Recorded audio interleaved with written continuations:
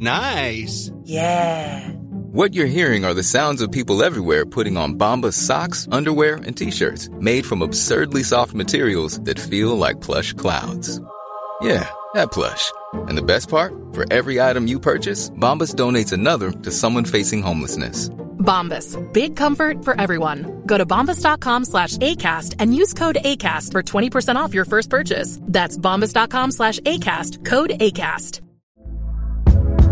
Hey there, it's Michelle Norris. I'm host of a podcast called Your Mama's Kitchen. When I travel, I'm usually looking for a way to find a taste of home when I'm not at home. And one of the things I love to do when I am at home is entertain. And Airbnb allows me to do that. When I was in California recently, I rented a house that had a great kitchen. And when we were sitting around the table, we were all thinking, we're in someone else's house. Someone could be in all of our homes as well.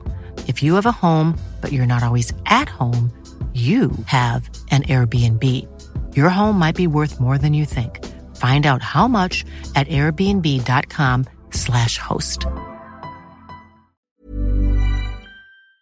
Real spoilers powered by ReviewSTL.com. Warning, the following film discussion will ruin the ending of any movie you haven't seen. Example, Bruce Willis is dead at the end of The Sixth Sense. See how I ruined it for you? Just like that. Here are a few more. Silent breed is people! I am the father. Get it? Real spoilers. You've been warned.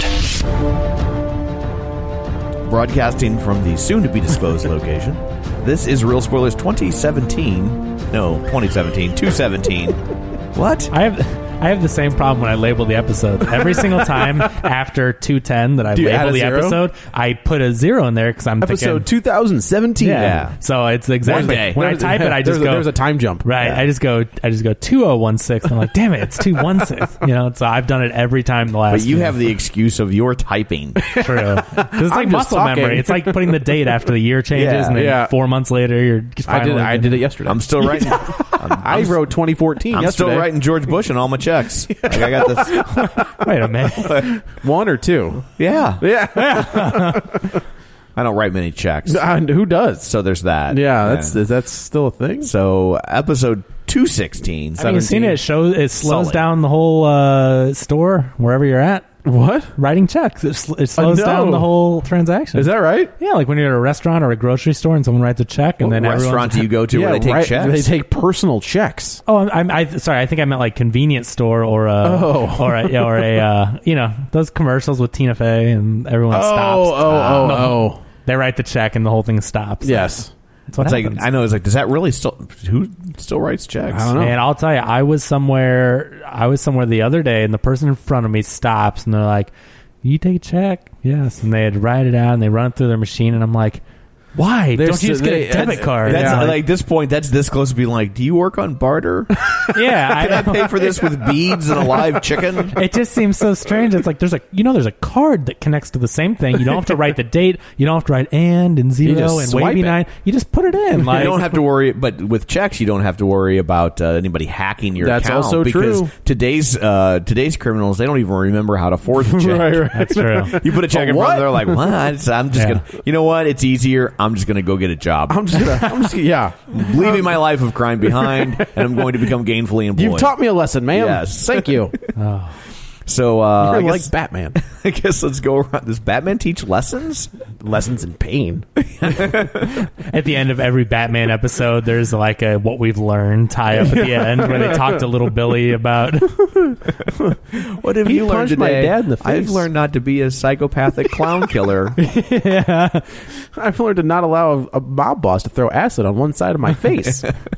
That's a very specific lesson, Billy. Yeah, it's hyper specific, but if that were to occur, you'll be very happy he knows it. Right. So I guess let's go around the table real quick, and everybody can introduce themselves. This is Joe. This is Kevin. And this is Tom. There we go. So quick shameless plugs. Don't forget we're available on iTunes. You can go there, rate, review, subscribe. We greatly appreciate it. Did League of Show Shares in the last one, so you're not getting it twice, you greedy bastards. Yeah, Lane. Bastardettes for the women, you know.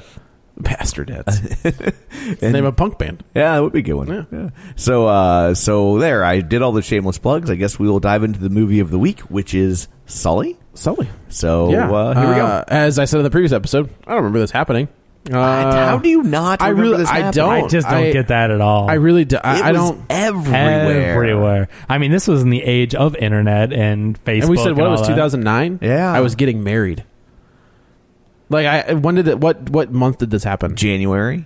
I was literally getting married. What January 14th. What country were you in? This happened the day after. Did you go on a honeymoon? No, in July. Okay, but not me because no. Well, this is why it happened on January 15th. So that I would have. That's true. He had some consummating to do. Were you busy on the 15th? I mean, I was busy before the 15th. I was busy after the 15th. Yeah, nobody follows those rules anymore, son. So now we know. Yeah, okay, that makes more sense as to why your daughter's birthday is May 21st.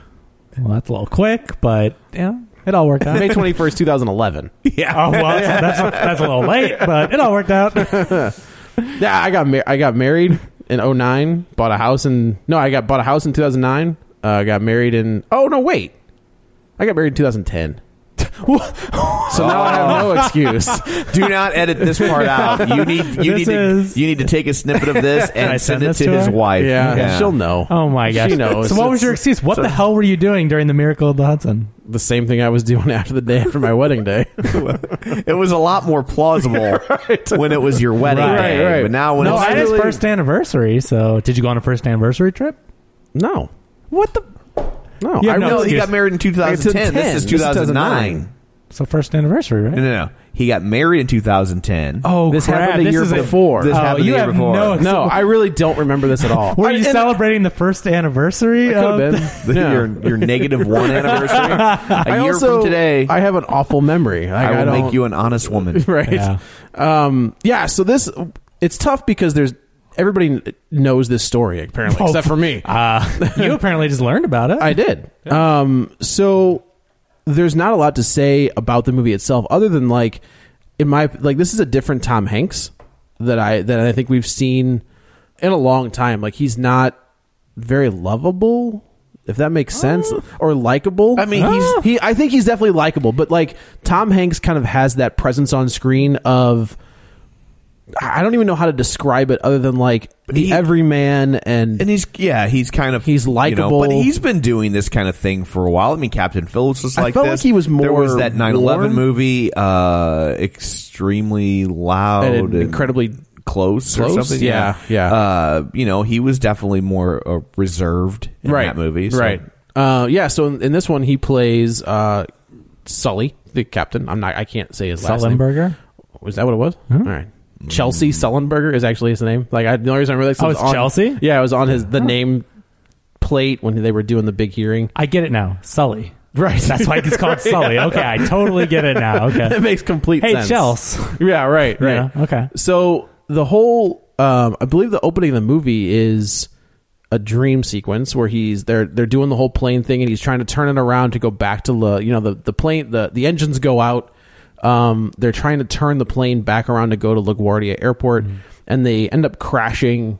And it's this is tough. This is the timing of this. The timing of the release of this movie can be difficult given some of the imagery on screen. And I don't think they're doing it to invoke anything 9/11 related. I think they're showing what could have happened. I mean, had he made certain decisions. And there's a line in the movie where it was like, this is the first time New York's had anything to be happy about in a long time. Especially with airplanes. Right. Yeah. So, no, I definitely don't think they were trying to reconstruct anything to do with that or any parallels. It was just that, as we see as the movie progresses, that he had a very brief amount of time, 30 seconds. He had, I think the whole flight was 208 seconds. But he had 30 seconds to make a reaction, or whatever, as we'll come to find out. So, he had to... Now, 208 seconds, are we still talking about your honeymoon night, or... No, that was 23. Yeah, 23 seconds. 23 seconds. Yeah, that's right. I remember 23. Well, there's a refractory period, and then... Yeah, okay. Yeah, it was 12 times. Right, you got to get that one out of the way first. But so he had a very short amount of time to make decisions, and we'll go into that, but he could have turned Shut up, Tom.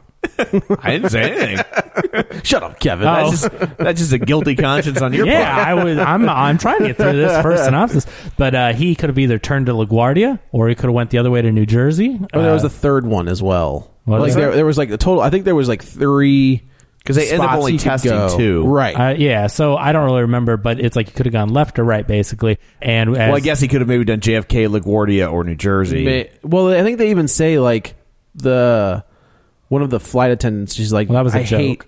Yeah, but I feel like that JFK wasn't around. Like, that's why they were... It was around. No, it was around. It was around, but like he couldn't have gotten to it. Like, it wasn't an option. I don't think it was an option in that equation, but they were just like, the way to leave on time from here? Leave from JFK. Yeah. But, so anyway, so he had to make a quick decision, and as we all know, this isn't really even spoiling anything. As Joe said, everyone but Joe knows the story. I know the story now. Well, yeah, but I hope.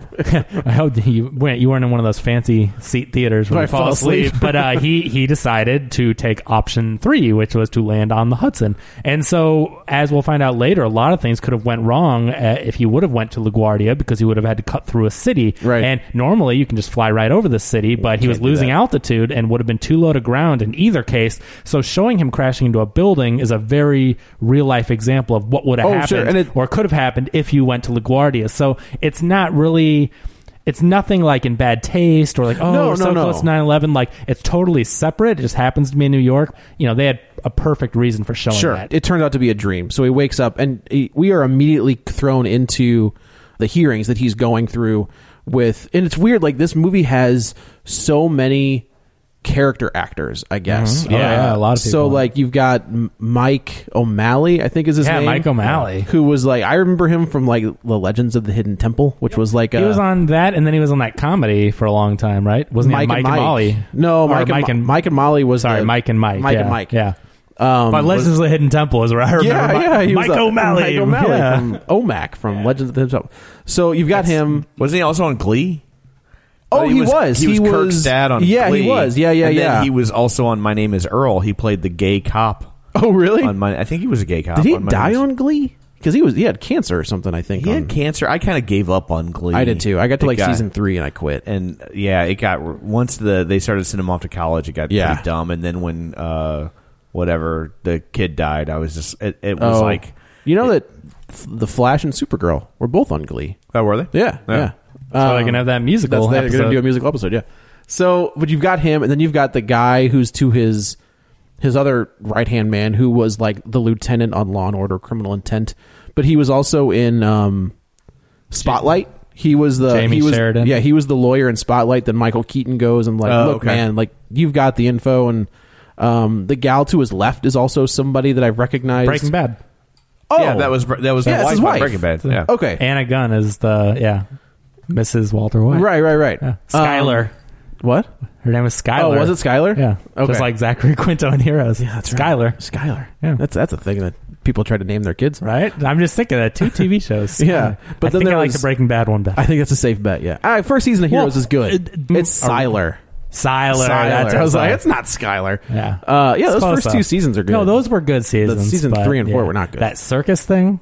I don't know. That's where I fell off. The circus thing with the guy from Prison Break? Yeah, I got to the end of season 2 and I was like, oh man, we're going to do Days of Future Past. This is going to be great. Yeah. And then season 3, I'm like, we never find out how Hero became a badass future ninja, right? Nope. We never found out. Worf was the president from Next Generation. I gave up on that show, I think, about halfway. Oh man, maybe I made it to season 3, but I quit at season 3. Hero, I mean, Hero was such a badass when he came from the future and had the awesome sword, and you're like, what happened? And then we never knew. No, because I never watched. They didn't know. And I never watched the Reborn. What was that? It was awful. It was. They only brought. Is that done? They came and went. They brought on the horn rim glasses guy. Yeah, he was like the main guy, but he was the only return. Like they even referenced Claire, like she's dead.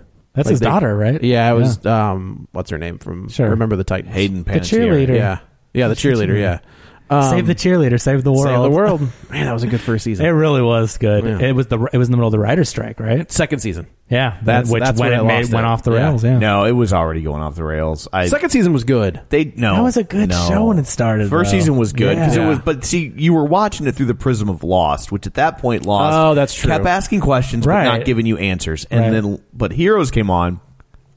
They would ask you questions, and then they would give you answers. And so you felt like there was this momentum to the show. Okay. Right. And then you realize that they didn't know what they were doing, and they were completely winging it. Yep. And And like that first season was really good, and then they came back and you realized they had painted themselves into a corner, and they didn't know what to do, and then they started. Is that where they made Siler a good guy? They would go back and forth. It was and then it was just ridiculous. And then once they really started doubling down on time travel because that's the way it always works. Because they would use that. They would do some like crazy intense thing where you're like, oh my god, what next? And then you're like, oh, time travel, bloop, didn't happen. It.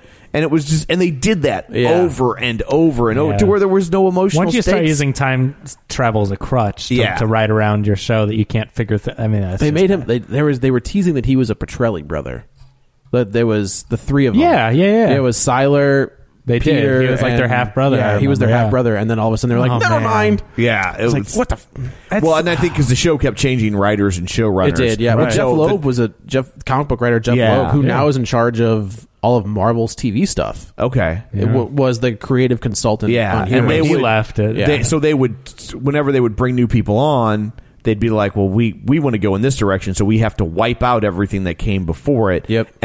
But when they did that, like when they were on their like third or fourth time of doing that, it was just like, no, I can't do it anymore. I'm done. It's not good. Back to the movie. Back to the movie du jour. One of the things that I dug about this movie is they never give you the full story. Yeah. You know, like you're going to get a little piece of it here, and then you're going to get it from the air traffic control guy's point of view. Yeah, I like the disjointed storytelling. It's something that it took me a second to like settle in and figure out what they were doing. I love because movies that do that. It jumped around, but I was like, I really like it. I like how they told the story, and I like how they showed the same thing from several different angles. Right. Well, and I think the movie benefits from a very short runtime. It does. It's an hour and 32 minutes. It's quick. Yeah, and because really there's not a lot of story to tell here. Right. Especially not on a 5-minute flight. Yeah. I mean, what are you going to...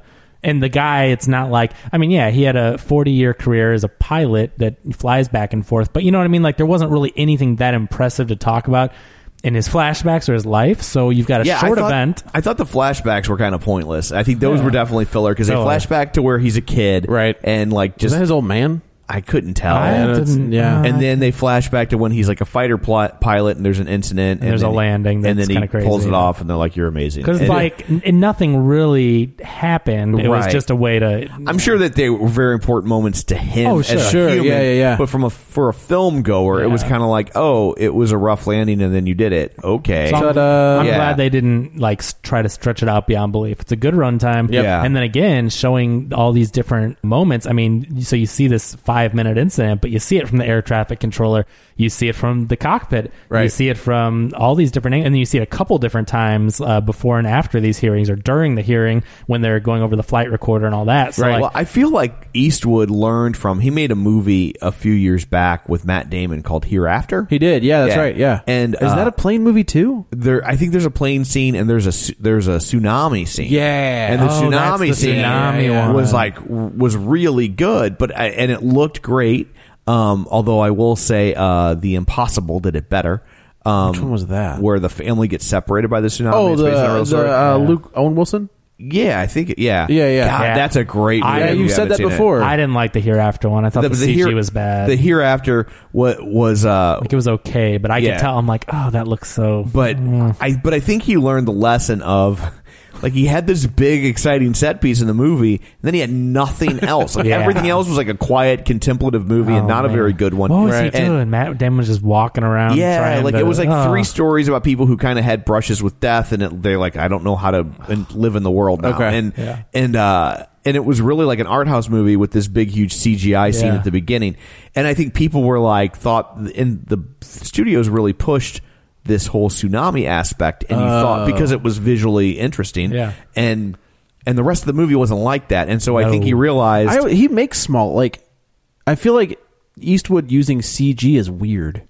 Like he's always made smaller movies. He doesn't typically pick topics that would need something like that. Probably not since Firefox, but was that a hot button topic, that airplane movie? I don't know, but I figured you have to use... I guess that's true. ...more stunt stuff, and, you know, like, they probably didn't use Firefox was, like, pretty early in his directing career. Oh, no. Was it in the 80s? It was in the 80s, but he's been directing movies since I guess that's true. Early 70s. Yeah.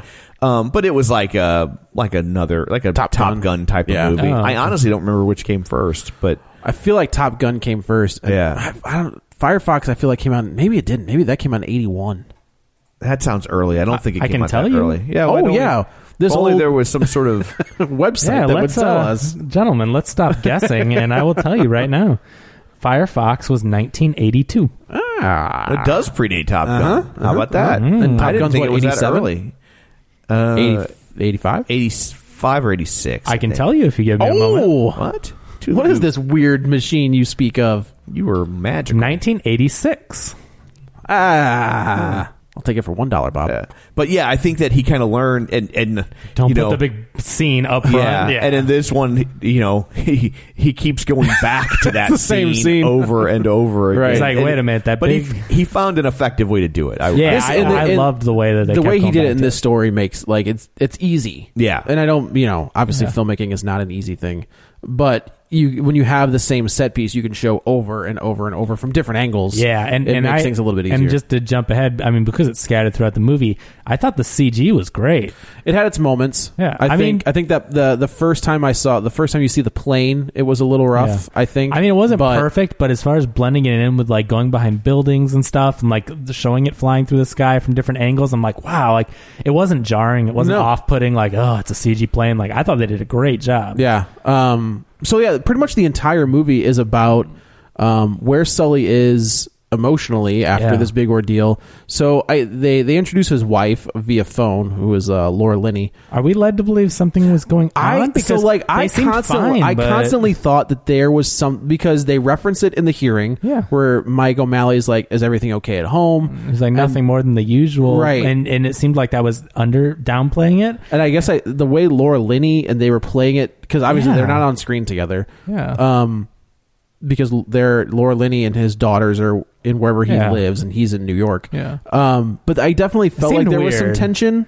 But they never brought it up, and they never... Well, it's not like they were having some money problems. They were having some financial issues, which they reference, where I guess they've got like an apartment building or an apartment somewhere, and they're trying to find a tenant.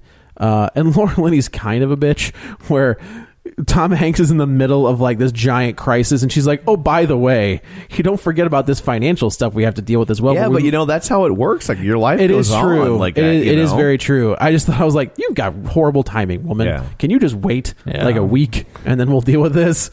So yeah, they kind of do reference there's a little bit of money trouble. They reference that Tom Hanks Sully has kind of started this like aircraft safety firm. Yeah, he's like a consultant. He's a consultant. So there's a little bit of, maybe they've dumped a bunch of money into that. Yeah, and they're, you know, that kind of has stretched them kind of thin. But I also think it's tough to build a relationship with people in a movie when they never interact. Like, I feel like it's so, like, I felt disconnected from that relationship just because like if they're not on screen, like it's what was that? What was the Clooney one that we just did? Money Monster. Yeah, is that right? Where like you didn't feel it, like they're because they were never on screen together. Yeah, and those are two. I think. Well, I just don't think you could crunch the algos. That's exactly what it was. You dirty quant. Yeah. But yeah, so this entire movie is built on Tom Hanks and like him dealing with the repercussions of what he had done, his self-doubt, like, did I make the wrong decision? Because they're basically questioning, and were you showboating? Were you like, was this just an excuse so you could try this? Right. And you know, and they're trying to throw him under the bus. I mean, because the crazy thing is the way that we all see it, and everyone besides Joe who was involved around this story, that it was a part of their life. I wasn't involved. I was on the plane, Kevin. What are you talking about? That's why I don't remember. I just blocked it out. But it's like, for all of us, he's a hero, and he saved 155 lives, and everybody calls him a hero. And everyone calls everybody him a hero. With the exception of this panel of people. But the national, you know, the Air Security Administration or whatever, and especially the insurance company for the plane, they are concerned, like, they're not looking at him as a hero. They're looking at him as, well, you could have been a hero if you landed our $1.5 billion plane or whatever it costs, you know? Right. So, like, someone has to answer for why this plane is destroyed. So, you know, yeah, they're happy everyone's alive, but it's like, if they could have been alive and you just made a different decision. I kind of got the vibe, and they touched on this, that there were some insurance issues where, like, if the plane had crashed, excuse me, they knew, the insurance company knew how to handle that. but it didn't crash. It was But they still lost it. But they Right. landed in the water. Well, that's what they It's said. like- He's like, that never has a crash like this happened. He's And- like, da. Yeah. It's a forced water landing. Right, and he was very clear to Yeah. he's like, I didn't crash a plane. Right. Like he He landed. I it landed on- a plane Yeah. on water. Right, Um, which they are theoretically designed to do, but then they also say like no one's ever survived a water landing, which makes me wonder like, well, then what are all those goddamn flotational devices Yeah. for? What is all this? You have all of this stuff. Like, talk about a placebo. Oh yeah, No, you'll be fine. We can land these in the water. It'll be fine on your international flight. No. I just saw a poster for the USS Indianapolis starring Nicolas Cage. Yeah. What? Yeah, like that's the boat from Jaws. Like Yeah. that's the story they tell in Jaws. Apparently, it's that story. Yeah, Starring I Nicolas heard Cage. they were going to try and make that, Nicolas but Cage I as thought the it was captain. Spin-off? I thought it. It's not a spin-off of Jaws. Like it's in Jaws, he tells that story about the like and- Quint and was the- on the boat. and the government denied that this happened Right. for years. Like they didn't even at the time of Jaws, they hadn't admitted that Oh, it so had this is occurred. real, and they talked about it. Yeah, in it was a Jaws. real Okay, thing. got it, Yeah, got it. and so for a long time, people didn't know if that was a real story or not because Totally the real. government would deny it. And I mean, I don't think it That's was terrifying. until the '80s that they finally owned up to that. Is that having right? Occurred? Yeah, it was. But awful. but I knew they were making a movie out of it. I'm like, oh, that sounds great. Oh, Nicolas Cage. Nicolas Cage It's is the captain. It's that kind of movie. It's oh. what was the one that he redid that was the Kurt Cameron? Oh yeah, the Left Behind. Left Behind.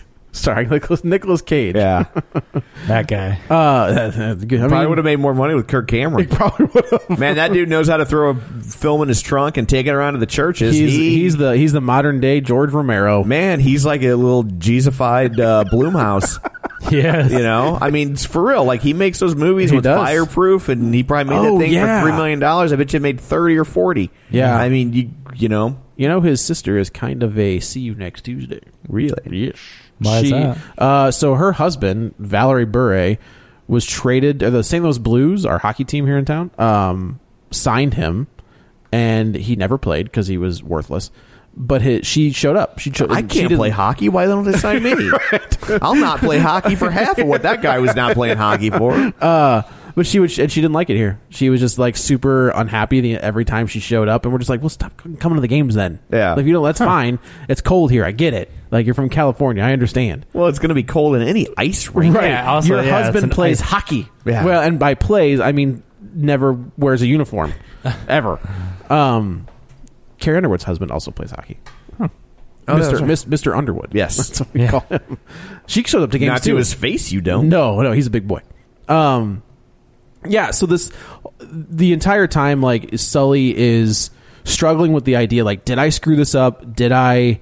Could I have made it to LaGuardia? Could I have made it Right. to Jersey or Yeah, whatever? it's a really good internal struggle. You've Like, also got Tom Hanks Aaron- is giving a hell of a performance. I forget how much I like Aaron Eckhart. Yeah, Like, you just don't see him that much anymore. Unfortunately, in like- real. I mean, once he did that I Frankenstein thing, He did I Frankenstein, and he has done Olympus Has Fallen and London Has Fallen. Yeah. He's the president in both of those, and it's just like Well, Olympus Has Fallen was a hit. Olympus Has Fallen was good. Like, and by good I mean like for what it was. Yeah. London Has Fallen, not so much.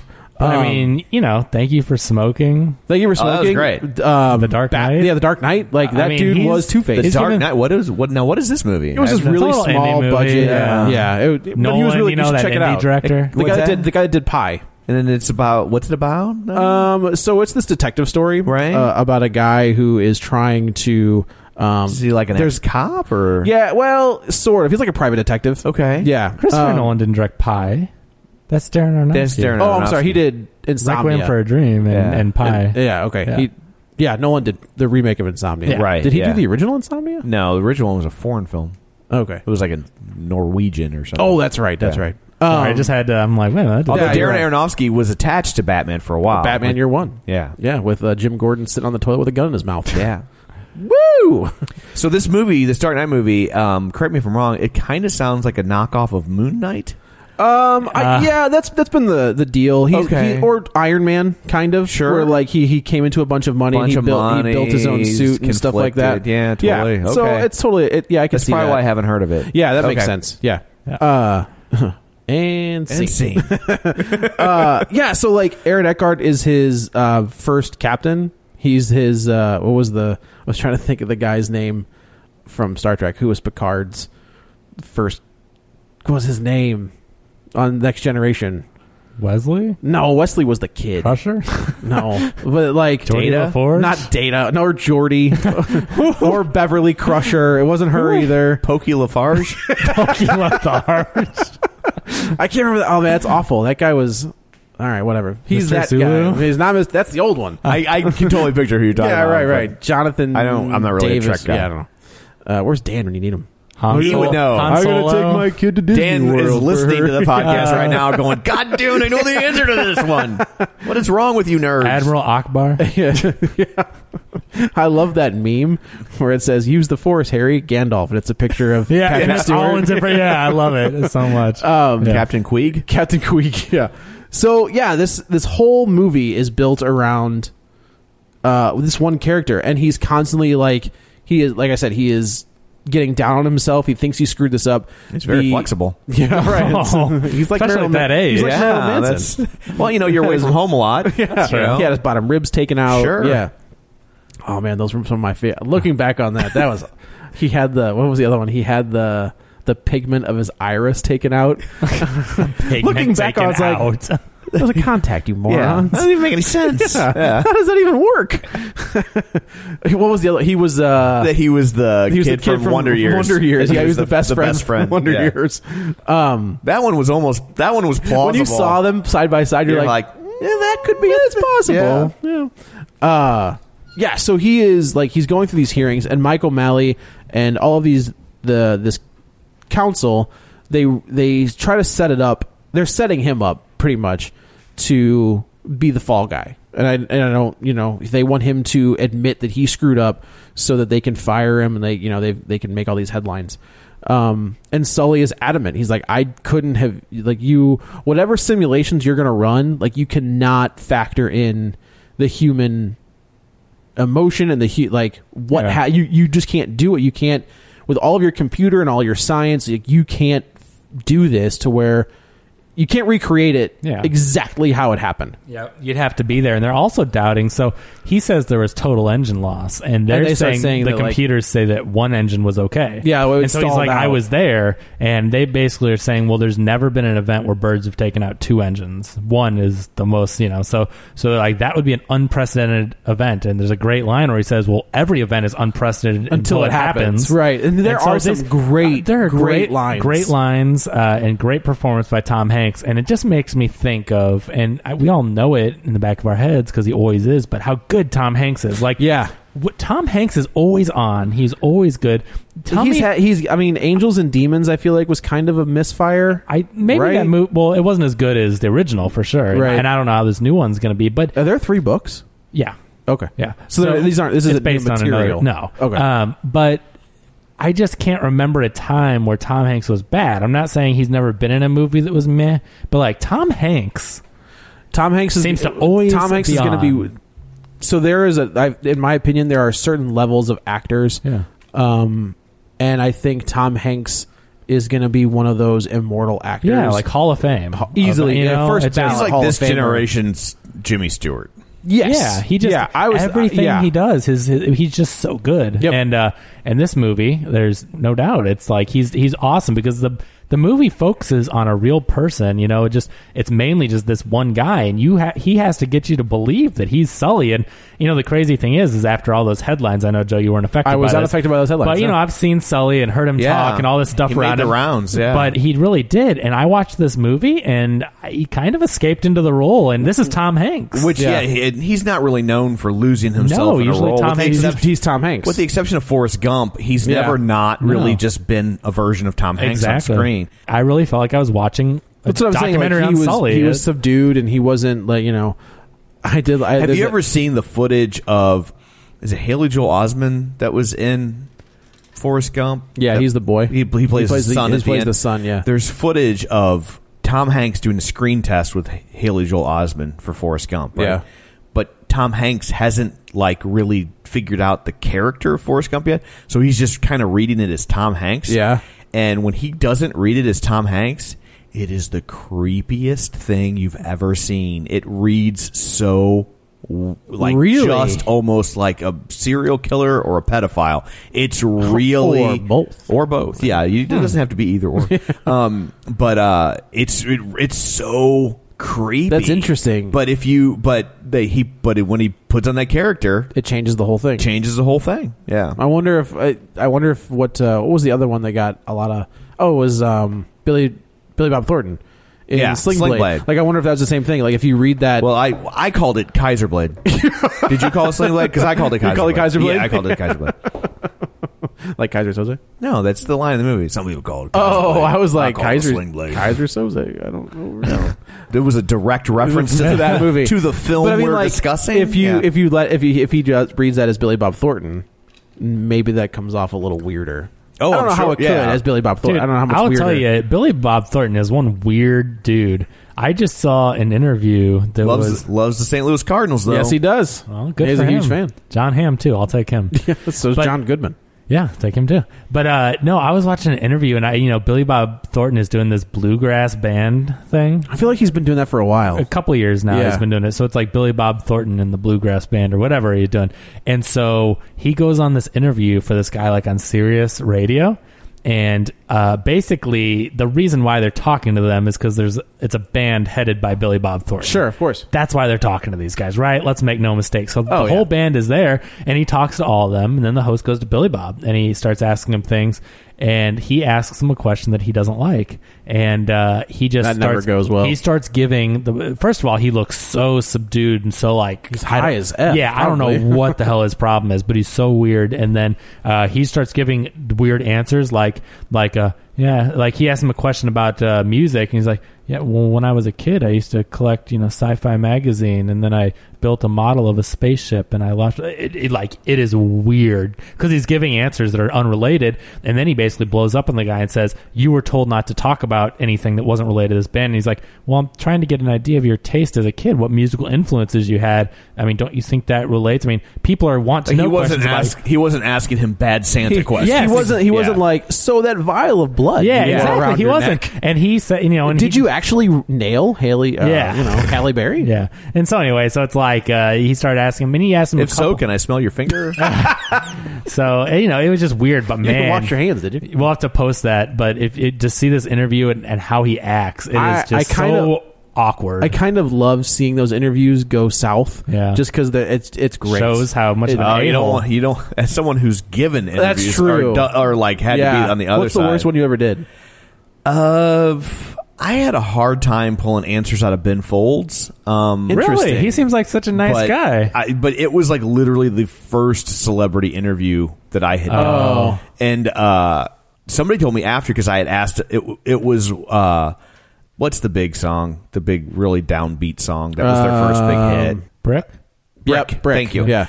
And it was like when that was out, and it's about losing a baby, right? It's about an abortion. Or an abortion, yeah. And so you asked him some wacky question about it? Yeah. Like, can I smell your fetus? No. No, I had asked him, I forget, and like it was weird because it was like I had trouble, and it was my very first interview. Sure. I couldn't believe they let me do it. Right. And hey, here's Martin Scorsese. Go. Yeah, and like by the end it was okay, but I asked him something about Brick. And it was like I asked about it in a roundabout way because like I could tell the song was about abortion, and he acknowledged that, and like afterwards somebody told me it was the first time that they were like, that was dicey because he doesn't like when people ask about if that song's about an abortion, and it was like he wrote it though. I'm like, but how is that song not about an abortion? Right. But that was, I guess I asked it in kind of an indirect way, right? But I don't know that I really ever had. I interviewed David Lee Roth, and like it was like they were like, you have David Lee Roth for 5 minutes. They stressed it like so many times. 5 minutes. We asked him, it was me and another guy named Jason Mack, and we asked him one question that went on for... And that dude talked for like 15 minutes. It's like asking Kevin Smith one question. Oh, yeah. jeez. Yeah. You don't even have to ask him a question. Yeah. Before you can get your question out, it's 20 minutes in. Except David Lee Roth is like, you need to come down to the dojo on the mojo, and I'm going to come down. It was like, I think by the end I bought a used car. Like, I don't understand, but like... I think I just bought an island. Yeah, it was really weird, but like, I mean, man, he was just like off to the races. Wow. And then like when we get off, the handler's like, I told you, I'm like, you need to shut your dude up. Yeah, like, that's don't put that on me. I didn't keep him here. That's like, did you see that video of Kevin Smith and his daughter? Have you seen that yet? So they interviewing his daughter. Yeah, it was like Yahoo. Like instead of him interviewing people, like she interviewed him, and she's like, "Yeah, because I don't hear him talk enough. I'm gonna ask him." But she gets out one question, and he goes off for like 10 minutes. But it's like it's the most beautiful. Like she asked him, she's like, "Who's your favorite actor to work with?" And he was like, "You." And I'm not just saying that. Like she's like, shut up. And he's like, "No, really." And this is why. And he goes into like a 10-minute. He's like, because if you don't give me the right take, I can ground you. Yeah, right. And like they're both crying at the end just because he's like, I was going to quit film, and then I sat there and I worked with you on Tusk, and I was like, this is like you are the reason I'm still making films, and it was pretty touching. But So I interviewed Marcy Playground. Sex and Candy? Yeah, Sex and Candy. Yeah. And I was in it's like their only hit, I think. Yeah, they had another like mild hit called St. Joe on the School Bus, but just at the format. It was like Alien Ant Farm. Yeah. And did you ask him which one came first? Do you eat the candy first? And then have sex, or do you have sex and then eat candy after? What would you do at the same time? I would think like you would eat the candy like just to get your energy level up. You know, at my age, it's all about blood sugar. Yeah, but also it's all about your blood sugar. If you want the taste, you know, to. I had read an interview. I had read an interview. They were sick of getting asked where their name came from. Yeah, and it was like, and so I was like, okay, first question of the interview. I just got to knock this out of the way. And they would never answer the question. Yeah, and so I was like. So I'm telling my friends I'm interviewing Marcy Playground. Everybody asked me the same thing, and the guy goes, "Where do we get our name?" And I was like, "No, what the hell is Disco Lemonade?" and like there's this beat, and they just busted out laughing. Pretty good. And then they were like, and then what was funny is, and then they ended up answering this question about how they got their name. They actually answered it for you. Because I so like messed with his head that I wasn't going to ask that question. That's that awesome. He ended up telling that story. What is Disco Lemonade? I don't even remember. He was like, that was the time when they could just put like words in songs. Yeah, thanks, Beck. Like something cherry pie. Yeah, I was just like that was. I know what cherry pie is, but Disco Lemonade. Yeah, because that guy's dead. What? The guy from Warrant. Oh yeah, the lead singer died. Janie Lane. Yeah, and he was just like he's like I hate that song. Yeah, I hate that song. Yeah, I remember when I interviewed Jason Reitman, and everyone was like, "That guy's a prick." And like I went into the interview after like 5 people left, and they're like, "Man, that is not good." Like apparently the guy was just a real jerk to everybody. And I went in and talked to Jason Reitman, and I asked him questions that nobody else. Because here's everyone's question: how was it like working with George Clooney? And it's like, dude, how many times? Yeah, because I interviewed him for Up in the Air, and it's like, who is? Everyone's asking that, and I don't think I actually asked anything like that. I asked him questions about the past and his favorite movies or whatever. And so after the first question, I could kind of tell he was just kind of like pretty rigid, from the very beginning. He was nice, but just like kind of like, oh, I don't really want to answer any more questions. Right. And after the first question, he was pretty nice and smiled and kind of joked or whatever. So like everyone else is like, oh man, that was a bummer. And I'm like, I had a great interview with him. Sometimes those guys are sitting in those chairs for hours. Right. And it just takes something. Yeah. It takes something different to get them. Time. You have to remember that. Like people need to not ask those obvious questions because of that reason. And right. All it took was me to just ask him something that was a little different, and it made him think. There were 2 questions that he had to stop, and he thought for like 10 seconds or 7 seconds. He thought about my question. He's like, huh. You tricked me, kid. But it's cool, though. He didn't have his stock answer where there's firing off, Yeah. How was it like? What was it like working with Zack Snyder? It was really good. Yeah. Can I eat my gun now? I'm contractually obligated to let me read my contract here. Yeah. It was good. I have a statement my attorney prepared. Exactly. We're going to change the tone of all of these movies. Again. Wait, what is the latest news on Batman v Superman? Don't worry, because Jeff Johns has said don't worry, it's going to be completely different. We're going to fix it. And I was like, okay, we're not worried anymore. Yeah. No, you know what? I'm not worried anymore because my care. Expectations are so low. Yeah, we're not worried. They're like we don't lower. care. That's about what it is. So they in this movie they set up they give all of the exact, like the wind speed and the speed of the airplane and the weight of the airplane, and they're just saying like, we've run these simulations. How many European swallows it would take right to pew. Yeah. He keeps saying like, they've run these simulations, and he's they're like, let me see these simulations. And no, sorry, they're classified. And at that point I was like, yeah, they don't want him to. Yeah. He's pretty stressed out about these. Yeah, he is, because he doesn't know. He's like, something doesn't add up here, and he ends up going to a bar Right. And he sees Michael Rappaport. Yeah, who I'm like, shows Michael up. Rappaport. That guy's gained a little bit of weight. I'm not saying he's huge, but like He's always kind of been. He just seems like he's kind of. I don't know. I was just watching. He was on Friends, and so I was just watching That Friends. was also 20 years ago. Oh, of course. But he had his own comedy on Fox not that long ago, right? Remember? But anyway, but he was on that. I'm not saying he's totally lost himself, but yeah, he's just aged and he's a little heavier, and I'm like, oh, Michael Rappaport. And just seeing him in Friends 20 years ago, I'm like, you don't find him sexy anymore. Yeah, I don't know. Yeah. Was he in Copland? Yes. Yeah. Okay. Now is he the He's guy? also in Mighty Aphrodite. He is. I'm almost positive. That's he the is. Mia Sorvino one. Yeah. What happened? I to would her? think of it as a Woody Allen movie, but go on. Go ahead. Now, he's continue. He's the guy that lives with Brad Pitt in True Romance, right? That maybe that he goes to visit. Remember when Brad Pitt's high on the couch? I think Isn't so. he going to isn't Christian Slater going to visit Michael Rappaport? Maybe you're right. But anyway, he goes to that bar, and I think isn't that where he figures out the time. He figures out the timing. Yeah, they're talking about the timing. So I like the interaction real quick. I like the way that when he sits down, they're like, the two guys at the end of the bar, and they're like, Michael Rappaport first is like, wait, you're the guy. You know, you're Sully. We made You're a hero. drink Made a because drink. of you. And the two guys at the end of the bar, totally drunk, and they're just like, hey, yeah, and and talking. And then what's the ingredient? Two things of vodka and a splash of water. A splash of water. That got a laugh in our theater. It was good. That was a good. It was a good line, but they're just it was totally Grey Goose vodka. Goose, and then a splash of water. Yeah. And that was really fun, just seeing the interaction. He sat there for a while, like, and then they're like, "Hey, look, Sully's there," and he's there. And they're pointing to the TV. I was like, "What happened to this movie? We've entered a different movie." Yeah. But he eventually figures out the timing of the thing, and he's talking to. There's the one guy who's like his handler. Is another one of those bit actors. He was on a good little show on FX. It was one season called Lights Out that was kind of like Rocky, where he was like a retired boxing champ, but they were losing a bunch of money, so he was going to have to go back into the ring and for one last fight, and that was kind of how the season ended. I think this was the plot of the Barbra Streisand film, The Main Event. The Main Event. Holt McCallany. Yeah. He's one. When you look at him, he looks like. Oh, he was in Fight Club. He was one of those guys that was in the Fight Club. Yeah. But Lights Out was a few years ago. That was a good little. I think it's on Netflix now. But I'm trying to think if he talks to him or if he talks to the second handler, where he's like, you gotta. Oh, it's the second guy, where he's like, you gotta let me see it. You gotta let me see the simulation. And they were like, oh man, I don't know if we can do that. And he's like, I'm begging you, like, just let me look at it. So it comes to the day of like, he calls up the guy at 2 a.m. Yeah, and that's another guy. Like, I think that guy was in Zodiac. He was. Oh yeah, totally. Yeah, he's one of those like detective guys that always plays like detective number 2. So they finally get to the big hearing, and they run the simulation, and every single time they can land. Like, they're landing at LaGuardia, they're landing in Jersey, and of course you're just like, oh man, maybe they could have done it.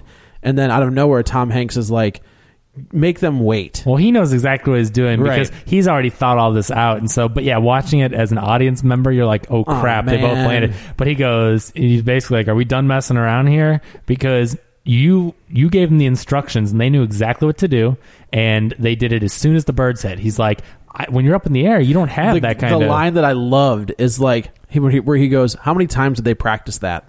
Yeah. And they were like, 17. What? Oh man, the look. You'd think that like she kicked somebody's puppy, which is true. And it's like, Sully had one try, and it was life or death, and they had 17 practice runs. They knew the scenario going in, right? They knew what was going to happen, so they could this happened. Let's go over here, which is such BS. Which you're just like, this is such crap. They're putting him through this, and so he's like, there's no way. And then the guy gets on. Mike O'Malley calls Olmec and asks him, talks to someone, and he gets back. He's like, you got 35 seconds. Yeah, he's like, so the birds. So what they're saying is like, and of course Aaron Eckhart's like, that's not enough time. He's like, we had 208 seconds. Like, I feel like 35 is a pretty big chunk of time. So like, what happens is they rerun the simulation. The birds knock out both engines, they wait for 35 and they wait seconds. 35 seconds. And both times, like the one time they crash into like a bridge, I guess that's what the George Washington bridge it looked like. And then the second time they crash right into the city, just like he said it was going to happen. Yeah. And then like I love it in movies when the guy the villain of the movie admits he was wrong. And these guys aren't the villains. Like they're doing their job, right? It's just like Mission Impossible with Alec Baldwin as a guy that thinks he's doing the right thing. Yeah, right? and ultimately though they are doing their job exactly because if he had been showboating, then they need to get to the bottom of that and get that guy out of there. Correct. Like it's just their job. Yeah, and I feel like they were trying to railroad him. Like they just didn't believe him. I don't think villainize him a little bit. Villainize the panel. But from their perspective, though, the panel, you have to understand these people are not pilots. Right. They're not even the engineers. They talk to engineers, but when they get the data back that all simulations show the plane would have landed at LaGuardia, what else are they supposed to do? Like, they are given all the evidence that Sully could have done it, and so it's their job. They have proof, and now it's up to Sully to defend it. And so, I don't think they were coming out of it as a bad place, even though, I hated them in this movie because I want Sully to come out and he's the hero. Mike O'Malley did kind of play it up where he felt like he was smarter than Sully. Yeah. He didn't believe Sully is the thing. Like, so every time Sully would say something, they had a really good back and forth towards the end of the movie. To where finally they run both simulations and Sully was right, like they couldn't have made it, and then they listened to the black box, and that's where they show you another angle showing them in the cockpit and what happened, which was cool because again it was a totally different angle of the plane flying and everything. And man, I did not realize how close it got to the George Washington Bridge. It was very close. When you see that he had to make that decision and he had to time it because he was going to go back to LaGuardia, he had to change course and he just barely was high enough to pass it. Like, and I know it looks close, like probably in realist, like it probably was 100 feet above, but when you're talking about a huge plane and a huge bridge, that's not a very big gap. Anyway, it's amazing to see him navigate that, and that's what was so cool about this movie, seeing it from the different angles, and now you know how impressive what Sully pulled off was. So in the one scene leading up to this, you've got the air traffic control great scene, who is just, he's calling it out, and he's like, we've got a plane in an emergency, you can land here. So and you can't hear what's going on the other end for him. Like, you just know what's going on. That was so cool to see. Because also another thing, we never knew that. Like in the real life story, you would have never known. And it's really neat to see, like, while this was happening, what a radio control tower does, calling different airports, trying to clear runways. And then he had to, he got in some trouble. Like, that was the impression that I got. He got in trouble? I don't think he got in trouble. No, he was sad that he lost 155 people. Well, I think what he's talking about is when they pull him off the board. And he's like, you're going to do a urine test, you're going to have to do a breathalyzer. I think that's standard. I think you're right. Like, in the same way that they're crawling up Sully's ass. Right. Like, they got to crawl up this guy's ass. Like, did this happen because you sent them to the wrong place? Did this happen because you could have caught something and you didn't? And if you were, and the first thing they want to know is, were you drunk? Were you high? That's kind of, in the current climate, it's probably not the most popular thing to compare it to, but it's like a police shooting. Yeah. As soon as it happens, they're like, give me your gun, you're going to the hospital, we're going to do this, we're going to, all that, there's protocol we have to follow. Yeah. I've been watching a lot of Law and Order, and that happens from time to time. Dun, dun, dun, dun, dun. Oh man, no, the other one. I guess they all have the same theme. Yeah, just variations. Isn't that weird that like SVU's the only one left? Like the original Law and Order's gone. Oh, look how long Benson was on after Soap got canceled. Oh, that's true. Soap only lasted 5 seasons. I think Benson was on for like 9 or 10. So in my head, I was like, Olivia Benson from SVU? She's been on forever. Criminal Intent's over. That was my favorite one. Yeah. I've never seen one of those shows. Man, Vincent D'Onofrio. It's I heard Sherlock he was Holmes. Good on that, really. Like, he's Sherlock, and the other gals. I've never watched Watson. one procedural show like that ever. Not Law and Order. one. Law and Order was good. Law and They're Order just nice, like little. They're like the airport novel of television. I may someday have to go back, but I've never. What's the other one? CSI. I've never seen a CSI. The only reason I watched CSI is because they played it after Raw. I tried watching CSI because it was like, I like Law and Order. People were raving about CSI, and it was like, what a snooze. Yep, it was pretty boring. Yeah, I've never seen either, and so now there's so many, and I'm like, where would I even begin? The Law and Order. The original Law and Order. You start at the beginning. Yeah. Dragnet. Yeah, it's true. Yeah, there you go. Yeah. Hill Street Blues. Yeah. In the heat of the night. So in the end, with a 30-second delay, 35 seconds, they both crashed. And so at that point, all the people are there. The board is like, you can tell the board is like, tail between their legs. They're like, "You're a great pilot. Yeah, you're Skylar, so wonderful." Skylar starts giving a personal, Yeah. it's my personal opinion that you're a hero. Amazing. And these people are alive because of you. And he's like, they're alive because of the flight attendants and because of the control tower. Which is true. It's like not- that, it wasn't just him. It's Yeah. not just self-serving or false modesty because, that was also part of why the NTSB kind of had to crawl up his butt because, okay, he landed the plane. Right. But what if they couldn't have got enough boats there? They That's would have true. just drowned. They would have. And it was January, It was so cold. they were cold because like the movie Negative. pretty much goes out with a great laugh line where they were like, "What would you have? Looking back, would you have done anything differently?" And the co-pilot says, "I would have done it in July." Great ending line. Yeah. That was good. That was a perfect ending line to this That movie. was, and I will fade to say black. the CG with the cold air breath, that was annoying. I don't know Really? why I found that so annoying, but like I didn't notice seem it. it didn't seem natural at all. Huh. It didn't like coincide with his breath. Really? Yeah, Oh, I it didn't was very notice it. awkward. The other I mentioned on the last episode was the David Letterman stuff. Okay, so what So if you look at that, I have to believe is it? The real people with them in the background? I think they CG'd out the original people, Right. and CG'd in the actors, but kept David Letterman. Yeah. Right. And I just thought it seemed weird. It looked because natural to me, though. It didn't to me. Like Really? they were like I felt I was like wondering how they did that because I'm like, that looks like he's really interviewing he them. was a different color. Like he was, Really? if you from my eyes, Well, like I saw it an looked like IMAX, they were. Joe. Maybe you should go see it in an I IMAX did with not. the I saw it at the brilliant Chase. color and It looked like they were a darker Okay. pigment, and where David Letterman. Oh, so like people with darker pigment couldn't land this plane? That's- Is that what you're yeah, saying? Joe, is that did what you you're not see Flight? He did the same thing, and he did it drunk he and was- high. yeah, He turned that sumbitch upside down. Yes. Oh, and did damn. that. Drunk and high, and he still did it. So you, But I mean, you just take your yeah, racist sorry. bullshit somewhere else. It looks like they photoshopped in the Okay, the I other gotcha. the Interesting. actor crew. Yeah, the other huh. actress was not the gal who cuts her foot, but the other one is the gal that can't read in A League of Their Own. Like it's just that. Oh my weird- gosh. Yeah, like it's when I'm looking, I was like, why do I know? funny. Oh, it's the gal that says bosoms and thinks it's very. What do you funny. watch? Orange is the New Black? No. Oh, okay. Is she on that? No, but there's Oh. there's an actress on there who's in League of Their Own that you would Which one? On the show she plays like this crazy lady with like really short blonde hair. Yeah. And she's like got a mental illness where she's like kind of I guess like schizophrenic or something, and she's hearing voices. Right. And she's the little sister. A kit? Yeah. Tank Girl. Yeah. Lori Petty. Yes. Yeah. Yeah. She was You would sort not of- recognize her. She was sort of the Joker on Gotham. Oh, really? she- yeah, I gave up on Gotham. As well, you should have. Yeah. Oh, Yeah, that's Lori Petty as the female Joker. interesting. I Yeah. didn't realize that. She's oh man, I love League of Their Own. Also Tom Hanks. Yeah. Yeah, Rosie probably how- O'Donnell. all right. What if when I go to catch a foul ball, my bosoms fall out? Hey, there ain't nobody on the East Coast that hasn't seen your bosoms. And in retrospect, it's Madonna. It's like, no, you're not wrong. Yeah.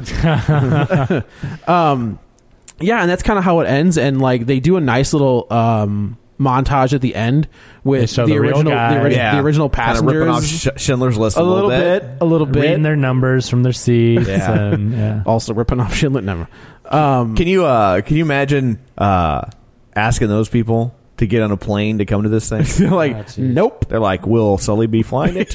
Then you can suck it. Negative Ghost Rider. Yeah. Yeah, also Jimmy Olsen from Superman Returns is in this movie. And then they kill him. Wait, that's who that is. Yeah, he plays Okay, one of the geese. Okay, when I saw that kid that got separated from his family, I'm like, We're just having fun with it, bro. Who the hell is this kid? Because I know that actor, and it's Jimmy Olsen. Jimmy Olsen. Thank yeah, you. the one that Thank makes you. it through Yeah. a Superman movie. Yeah. Yeah, it was this is a good little. You know, I think this is a good, solid movie like Hell or High Water. You know what I mean? Yeah. This is one of those movies that That the your older audience is grandparents going to will go like. to. Yes. Exactly. Yeah. It's one of those. It was definitely it's just my a- audience was definitely skewing towards the Yeah, older. mine too. Right. But it's just a good old movie. Like, this is the type of movie that I love to go watch. It tells a good story, good acting. You don't have to have a bunch of crappy CGI action stuff. You know what I mean? The CGI was used to recreate the plane. It looked good.